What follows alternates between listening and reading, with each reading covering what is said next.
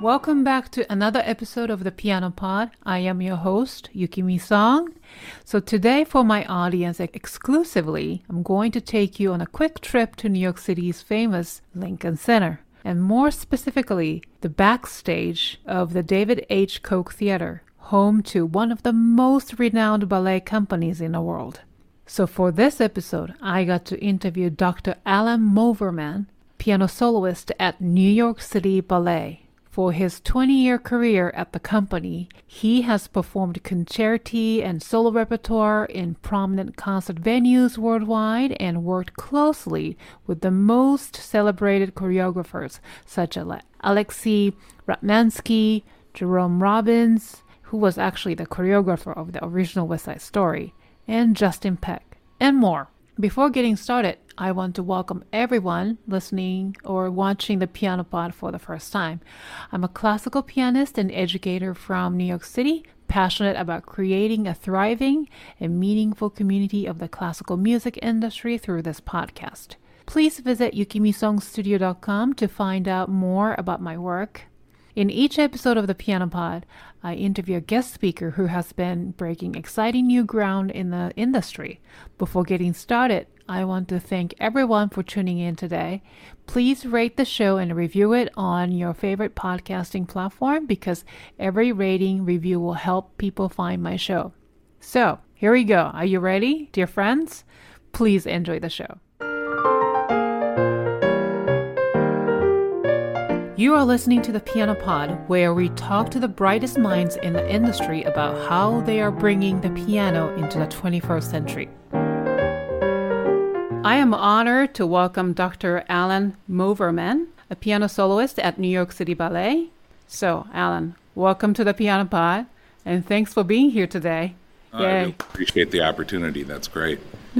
I'm so excited to get to know the world of ballet today by talking to you, as I'm not familiar with what really goes into the production of ballet programs, and I enjoy listening to ballet music and attending shows. And to be honest, I did a few years of ballet lessons as a kid for 5 years or so, and my experience and knowledge of what it takes to put together a ballet program stops right there. So I can't wait for you to take us to the backstage of David H. Koch Theater, which is home to New York City Ballet, and to be exposed to the ballet world and hear what's like to work with the most celebrated dancers and choreographers and what it takes to be a solo pianist at one of the most celebrated ballet companies in the world. So, Alan, I want to start with this question. Oh, by the way, where are you tuning in from today?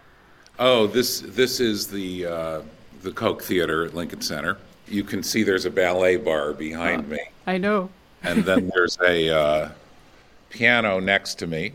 Oh, wonderful. This is a very small rehearsal room. The ballet company is really lucky because we have rehearsal rooms in the Rose Building, which is where Juilliard is. Also, huge rehearsal rooms.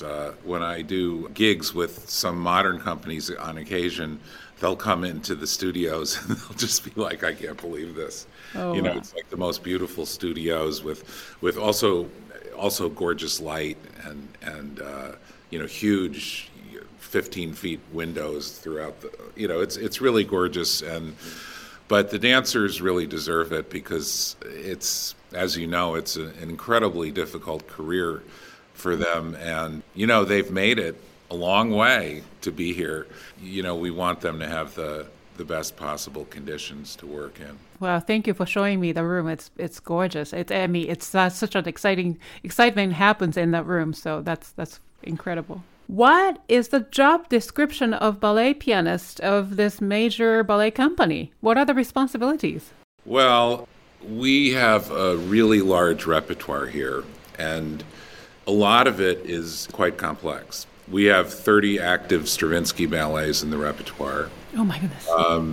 So obviously Stravinsky can be complicated, and we play them all, or virtually all of them, in rehearsals for the dancers on the piano. So I would say one of the primary job descriptions is to be able to realize piano reductions and hopefully imitate the orchestra sound. Also, you need to have or develop kind of sophisticated sense of rhythm, because the dancers are very sensitive to the speed of music, and there are other parameters in music also. Well, just talking about the rhythmic parameter, they need a lot of steadiness, a kind of steadiness that is a kind of default position. And as we all know as pianists, rhythm is one of the things we study. Rhythm is a living thing. It's flexible, it's rooted in dance, and it's rooted in our bodies. And it's something we always need to work on, but it's something dancers need a sense of predictability in the rhythm. How are you going to be able to match the orchestra? Because, after the rehearsal with pianists like yourself, then they're moving into orchestra. So what's the transition like? That's one of the pedagogical problems with rehearsal with piano versus orchestra. And I think it's important for people who do this job to constantly listen as much as possible to the orchestra version of the piece they're playing, because in specific ways, like what instrument is prominent, but also in subtle ways, like the type of rhythm an orchestra plays. Like, I can give you a good example. It might be fun to play a little bit. So this is from one of Tchaikovsky's well-known pieces. It's called Serenade for Strings.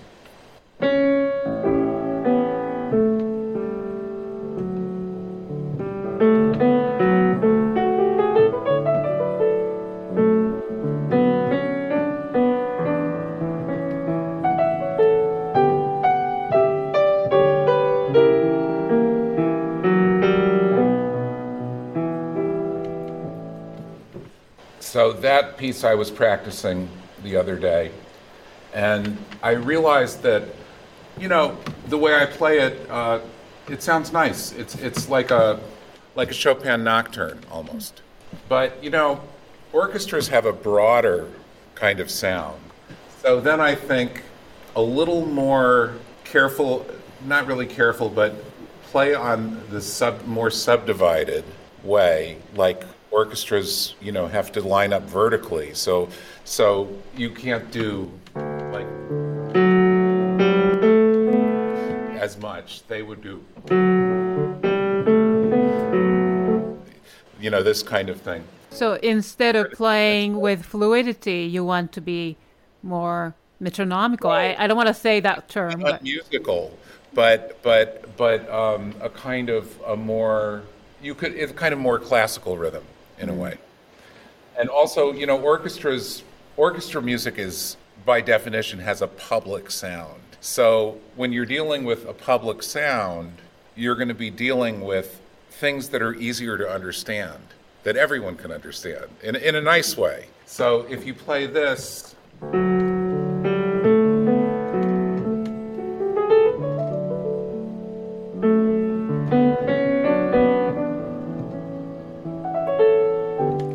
it's very beautiful, but it's intimate.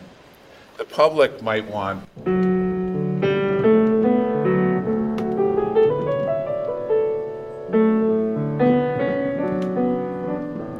You hear the difference? Mm-hmm. It's very hard when you play ballet piano not to get caught up in, like they say, if I played it the first way, they might say, "Oh, that's beautiful. That's great." Or they might say, it feels a little too fast. So it's important not to get caught up in the fact that I did something wrong. Mm-hmm. I just didn't do it in the best possible way for them at the moment. Because once you get into, it's very easy to get into self-criticism of your rhythm in ballet. Mm-hmm. So it's better to forthrightly play what you feel and then adjust than to always be like, what do they need? What do they need? What do they need? Another thing I was practicing, there's a beautiful...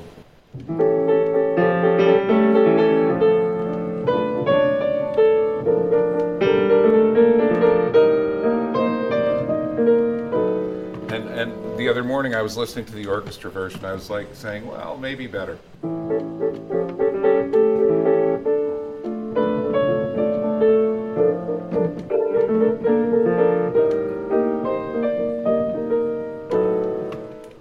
It's different. So speaking of that, how about playing like that those are orchestra reductions. So during rehearsals, you're playing orchestra reductions most of the time, such as Most of the work. time in rehearsals, yeah. Yeah, so that must be really challenging. I've done accompanying for For a piece violin concerto and everything, and playing the entire score. Well, I left out a lot of notes, but it is a little different than accompanying a violinist or a singer because you tend to pick and you've got the melody is generally being carried by another instrument. You have to play the melody and you have to indicate as much of the sense of the orchestration as possible. wow.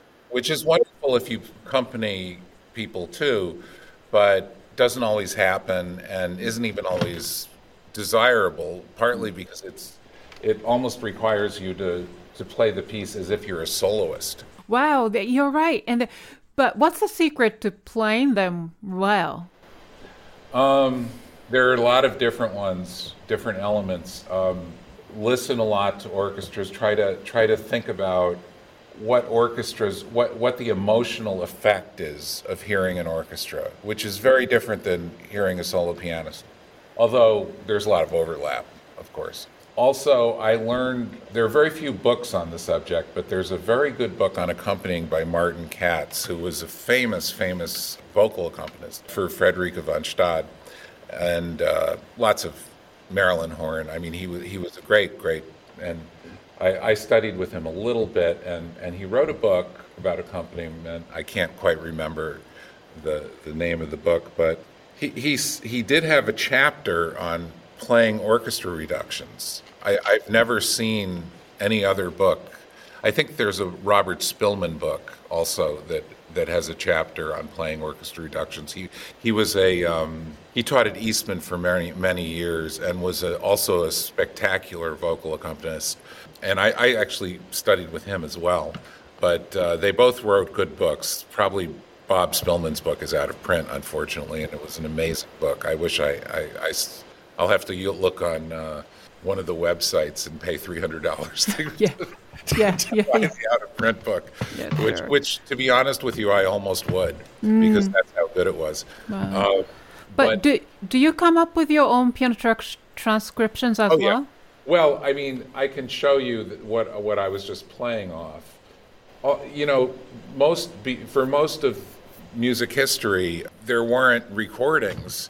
So almost everything written up to about 1950 has a piano version, which is kind of fun to know if you like piano music. If you like orchestra music and you're a pianist, you can really find online or IMSLIP, you can find almost any of your favorite Beethoven symphonies or Brahms symphonies in piano arrangements, or at least in four-hand arrangements. So that's where we get our reductions for the most part. If it's a contemporary piece, someone has to make one. And it could be another pianist, or we could hire it out to someone who does that thing. I've done some myself. I probably have played close to 100 ballets here. Most of them are about between 35 and 60 pages long. My goodness. And I could probably get through pretty well 50 ballets, just sit at the piano and play cover to my cover. goodness. So what does your day as a solo pianist for a major ballet company look like? How does your day start? Like, are you with dancers at the piano all day long? I rehearse generally between 3 hours and 5 hours a day. Usually it comes in about 4. I start usually at 11:30 or 12, and there's a schedule that comes out 2 days in advance. It says who is rehearsing what, who the pianist is, who the rehearsal director is, and also all the dancers that have to be in the rehearsal. The schedule, and it shows one of 6 or 7 studios, or not I think 5 or 6 studios that we can rehearse in. So different pieces. Today I have to rehearse a piece called Camera Music by Hindemith, which is a piano concerto, and it's from 12 to 12:30. Then I have to rehearse this piece, which is Serenade, the piece I was just playing, Serenade for Strings, from 1 to 2:30. And that rehearsal is actually with the corps, because in ballet we have different categories of dancers. As you see on stage, there's a soloist, principal dancer often. So you've got the corps generally is more the background, for want of a better word. And then you've got the people that are kind of leading the troupe. Those are more principals. So they don't always rehearse together. At 1 o'clock for Serenade, it will be a corps rehearsal. So even though it has principal dancers in it, I'll just be rehearsing with the corps for an hour and a half, and they'll be going through it. It's a lot of responsibility because we're going to Madrid next week, and this piece hasn't been touched by anyone for, 4 months. And so there's going to be 2 of these rehearsals. And then tomorrow I'm playing what we call a complete, where the entire company will be there, the conductor will be there, the directors, Wendy Whalen and Jonathan Stafford will be there, and all the dancers in the ballet, and we'll play the ballet from beginning to end, which is the hardest thing we do. Wow. So, playing with a conductor also is different than playing by yourself. That's kind of a bit of an art form unto itself. What are the advantages, not to mention having a full-time paid job as a pianist, which is sort of rare, right? Because pianists don't usually, unless if you're teaching, you don't get to have that luxury. Now, what are the advantages of being part of this company? And maybe you have more performance opportunities? Well, it is a reliable job at different kind of levels of the job. I mean, just as with any part of the music business, there are different places you find yourself in. You can be a pianist who plays for ballet class around New York. There are probably 100 ballet classes every day in New York. I've done that before, yes. They need pianists. Oh, so you know about that. I also play class. I know how to do that. Then you can play with a company. And that's maybe you'll be paid more money and you'll have more regular work. And then you can play, hopefully if you like doing that sort of thing, you can play with a major company, and then you get a more full-time kind of with resembles a regular job. Right. With benefits and insurance and sure. But more, I understand that part of, full-time job, but more to do with, more than that, what are the opportunities as a pianist that comes with here, this? I mean, we because we have such a large repertoire and because the music we work with is so complicated, we can do any of the range of music at all. I mean, we have, if you have fourth concerto, fifth concerto, we do the 2 Shostakovich concertos, all 3 Tchaikovsky concertos, Beethoven first, we do Ligeti etudes, we do at least 3 hours of Chopin music that we perform on stage. We do the Ravel Sonatine. We do Miroir. Wow. We do. So you get to really perform, not just the rehearsal. Then No. We play plenty of stuff on stage with the dancers. Wow. And then dancers are being, of course, choreographed with that music. Yeah. That is really fascinating. I never knew that part of your job description. It's the great part of, well, all these other parts are also great parts. But we do get opportunities to play big pieces that all pianists enjoy playing. And we play with a very fine orchestra and very fine conductors. It's kind of an unbelievable privilege. It is. That is fascinating.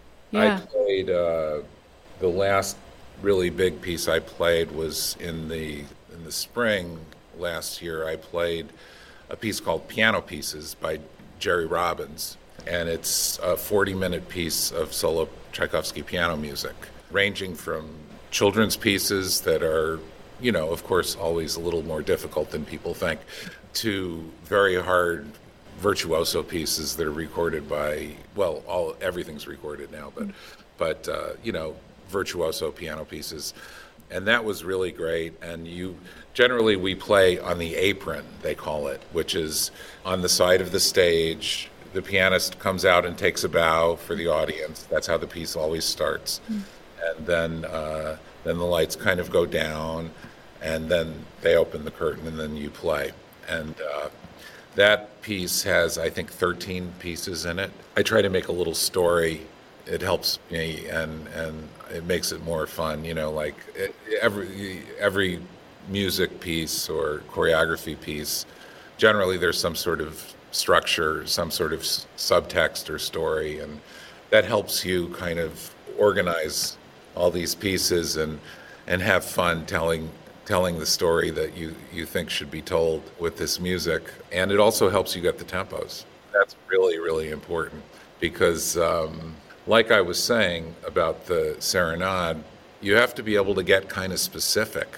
You can't just go, it's not all about you. If you're, I don't know, Pellini, you can sit and you can play.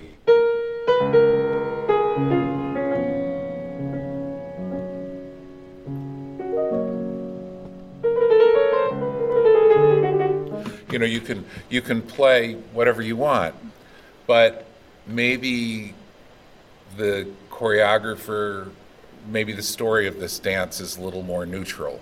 Even though it's Chopin, you might play.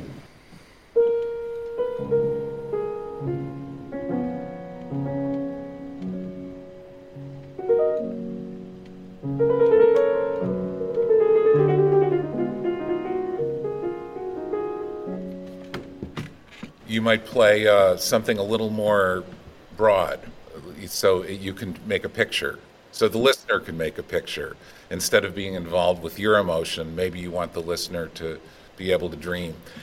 So that's the kind of thing. But if you say it is a kind of intimate communication with the dancer, and so that changes the tempo. You might play.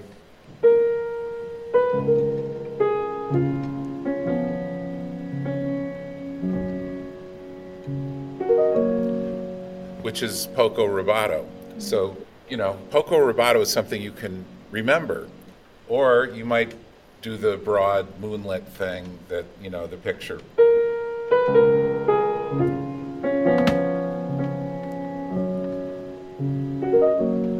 Which you might write semplice.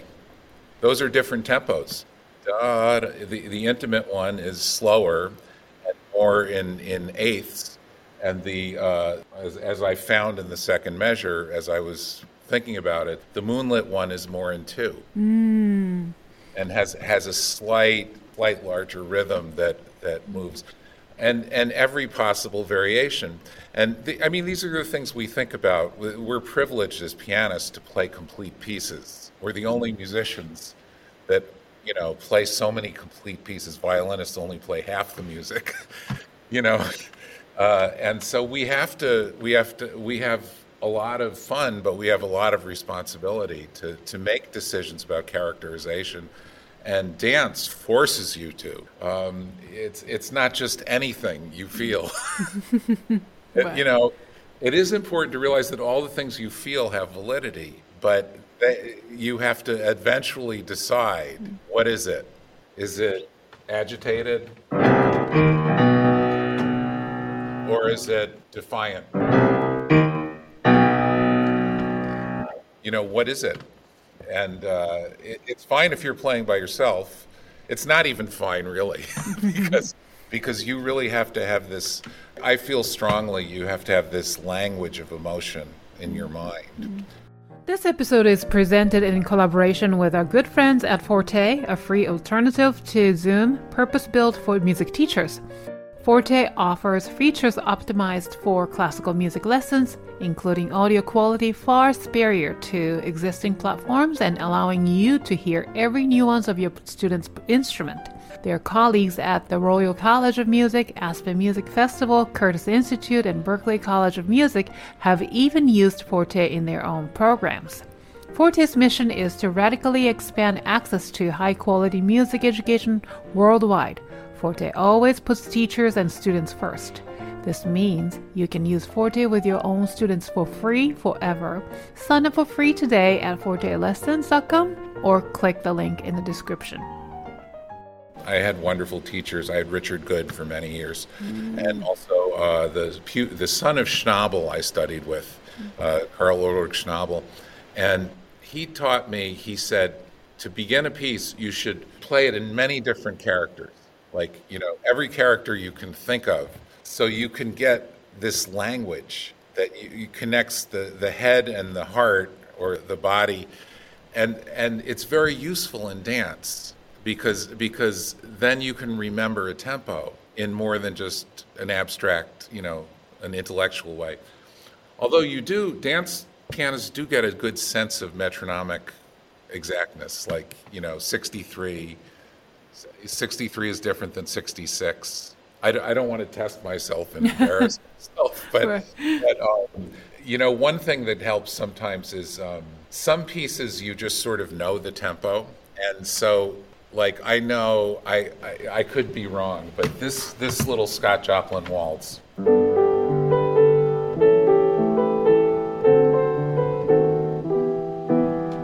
I believe it's 96.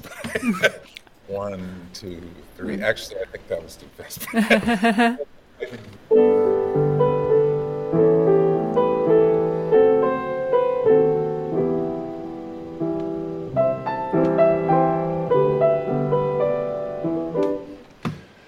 So you remember that, so maybe I have to play some other piece that I decide is 96. You remember a piece the tempo of, that was 72, so... develop this metronome in your body. I'm sure, especially with, playing with dancers, forces you to be more aware of those things, right? Oh, yeah. Yeah, totally. yeah. And it's fun. You have to look at it as fun. If you look at it as terrible and, how dare you play, my, sonata, at 50 when I wrote 54. I mean, you're not going to do too well. I mean, and then I think it's interesting. The two approaches to tempo in the studio. You can play the tempo that you think the orchestra will play all the time. That's one approach. That's a good approach for some people. Also, you can look at the dancer and the situation. Where are they in their preparation? Are they remembering the piece that they played a long time ago? Are they amazing dancers? And if you don't give them something to chew on, meaning a really healthy tempo, they're going to fall asleep. They're going to not. It's too uninteresting for them. You have to get into the personalities Interesting. of working with, right. And that doesn't even just involve rhythm. It can involve sound also. Say I'm working with Tyler Peck, who's a complete virtuoso. She probably has the greatest ballet technique of our time. And she's done Serenade a million times. And say we're doing like a rehearsal right before, she's totally on it, she knows it. If I play like,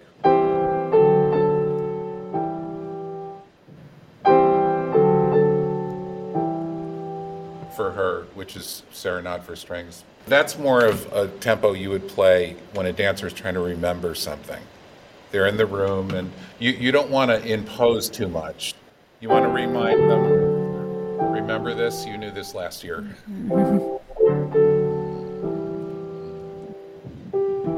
So they have space.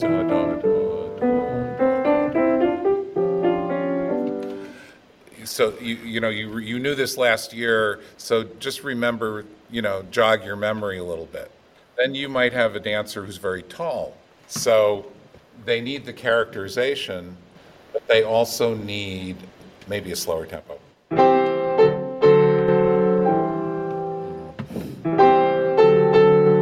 That's a bigger body.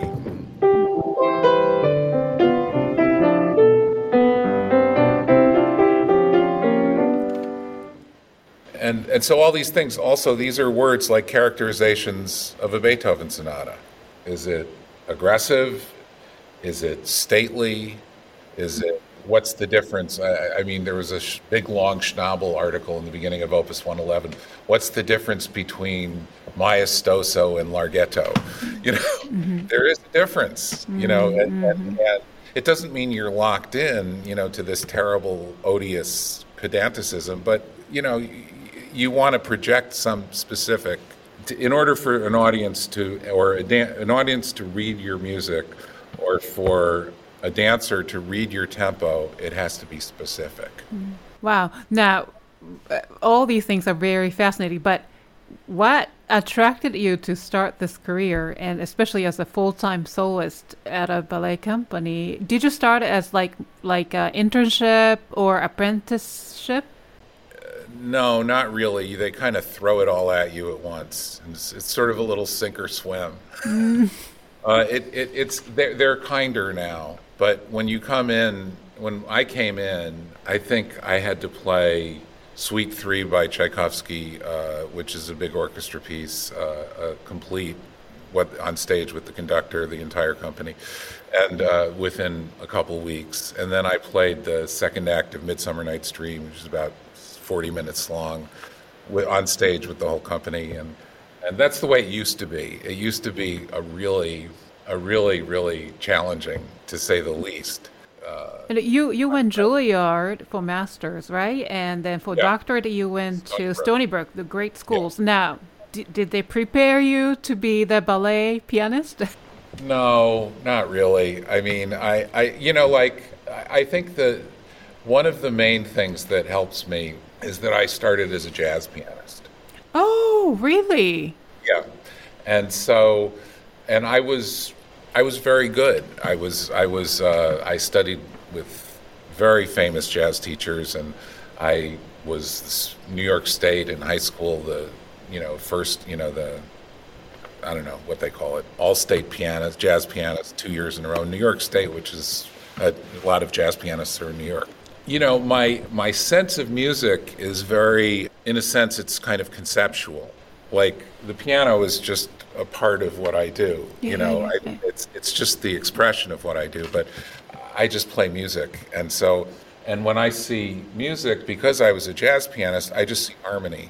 And I, so when you're playing reductions, there's a kind of quick analysis of what's going on in the music. I mean, this is not only true of jazz pianists by any means, but it helped me, to be less orthodox. Like, I'm not like, what finger am I going to put on the note? I'm like, okay, this is serenade, so it's slow, it's 6/8, it's A minor, it's moving to the dominant, like these little almost like cue cards, what in the music. Now it's changing tempo. Now this phrase is 8 measures, this phrase is 6 measures. Also, I studied composition with Howard Boatwright, who's a wonderful composer and a pupil of Hindemith. So I had really good composition training, and really, I mean, my musical life, I mean, the main thing I do is play the piano, but I mean, it's like all day. It's listening, thinking about structures, thinking about reading about music history. And yeah, wow, but that's very different from traditional way of learning piano, because you had this background of jazz and also the training of composition, so you see music differently. So I think so. Yeah, then obviously playing for dancers also give you different perspectives about playing piano, right? Yeah. Right, and also you mean playing itself? For example, compared to, I've done ton of work, collaboration with singers and instrumentalists. Right. So as opposed to that, playing for dancers. Right. Well, you have to give them the structure more, because they're going to be dancing to people. Actually, for one thing, they're going to be dancing to people that can't really see them while they're playing. So obviously, they're dancing to the music. So you can't follow them in the same way that you follow a singer. I want to say that with a caveat. You can follow them also. But as a rule, you have to keep in mind that they need structure. You can't see them. So that is so you can't really like, you know, connect in that Right. way. So that's why what you do has to be involved with them, but defined.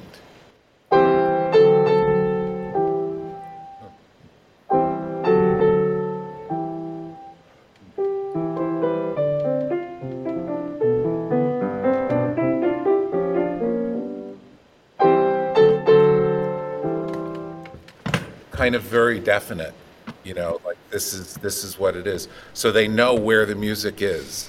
They need to know where the music is. That's, in a way, your primary responsibility is a structural responsibility. Now, when you're playing for singers, I studied with Gil Kalish also, who was a great vocal accompanist. And he always said the pianist provides the structure in that too. So my career is not a vocal accompanist. Maybe you do more than I do. I used to do a lot when I was in school, but when I was accompanying voice, a lot of it was in the studio, and a lot of it was about a kind of following or connecting, which is what made it so enjoyable. But I have to say that, Gil, who was a great vocal accompanist, always talked about providing the structure. Right. Yeah, yeah, yeah. But I think it's more so for dancers. I guess they have to really keep the beat, right? They keep a beat and they need to know where they are in the In the piece. piece, yes. And it's impossible to sort of feeling each other, although you may, but because they're on a different, you can't It, see it them all has the. to happen after. I mean, and it's when you play a solo piano piece, like the Robbins piece I talked about, the Tchaikovsky, or Dances at a Gathering is an hour-long Chopin piece by Robbins, with hard pieces like the B minor scherzo and all sorts of crazy stuff. When you play those things, you can connect more. But still, there's something that's agreed upon prior, really. Right. That's why you spend so much time on rehearsals and. You spend time in rehearsals, like, the things I was showing before, different ways. And then once that way is established, you can connect. That's the wonderful thing. But until that is established, and I suppose there are some dancers that are just, spontaneous, and maybe you just throw the book out the window and just connect, and that's great if you can see them. If Yeah. you can see them, but Hey, TPP friends and listeners. The Piano Pod is in its third season. Thanks to all of you for watching or listening to every episode since its launch in 2020. I started this show with a simple question I had in mind for quite some time, which is how can we as classical pianists and music educators present the beautiful classical music tradition to the 21st century audience in a fun and contemporary and stylish and engaging way. It's been an incredible journey for the last 3 years, and I love what I do through this podcast, providing a platform for pianists and educators to reflect and discuss freely how we can keep the classical music industry thriving and relevant in this rapidly changing world. Now more than ever, I need your support so that I can continue my work by bringing you highly valuable content bi-weekly by interviewing groundbreakers in the industry. You can make a one-time donation or monthly pledge by clicking the PayPal link in the show notes or going to the Piano Pod's website at thepianopod.com. As a thank you, you will receive the Piano Pod's fun logo sticker in the mail. So please support my show today and don't forget to subscribe and continue listening and tell your friends and colleagues about the Piano Pod. Let's continue with the episode. and I just love dance, because dance is another way that music can reach people, because some people are more visual. Like they say there are 7 types of learning, right? Some people are more, they learn with their eyes, and it's friendlier for them to hear a piece of music with choreography. It helps their imagination. They connect with the seeing someone move makes you feel your own body. Seeing a stage set stimulates your imagination. You were talking about reaching people before we started the conversation, and one of the things that I feel really strongly about, you were asking, what is the relevance of music and society and stuff. Music and all art, it's a much more, in a way, it's a more specific language than the words we use, because it combines ideas and emotions in a way that's much more sophisticated than we're able to. I mean, maybe if you're Shakespeare or something, you can communicate those ideas in words.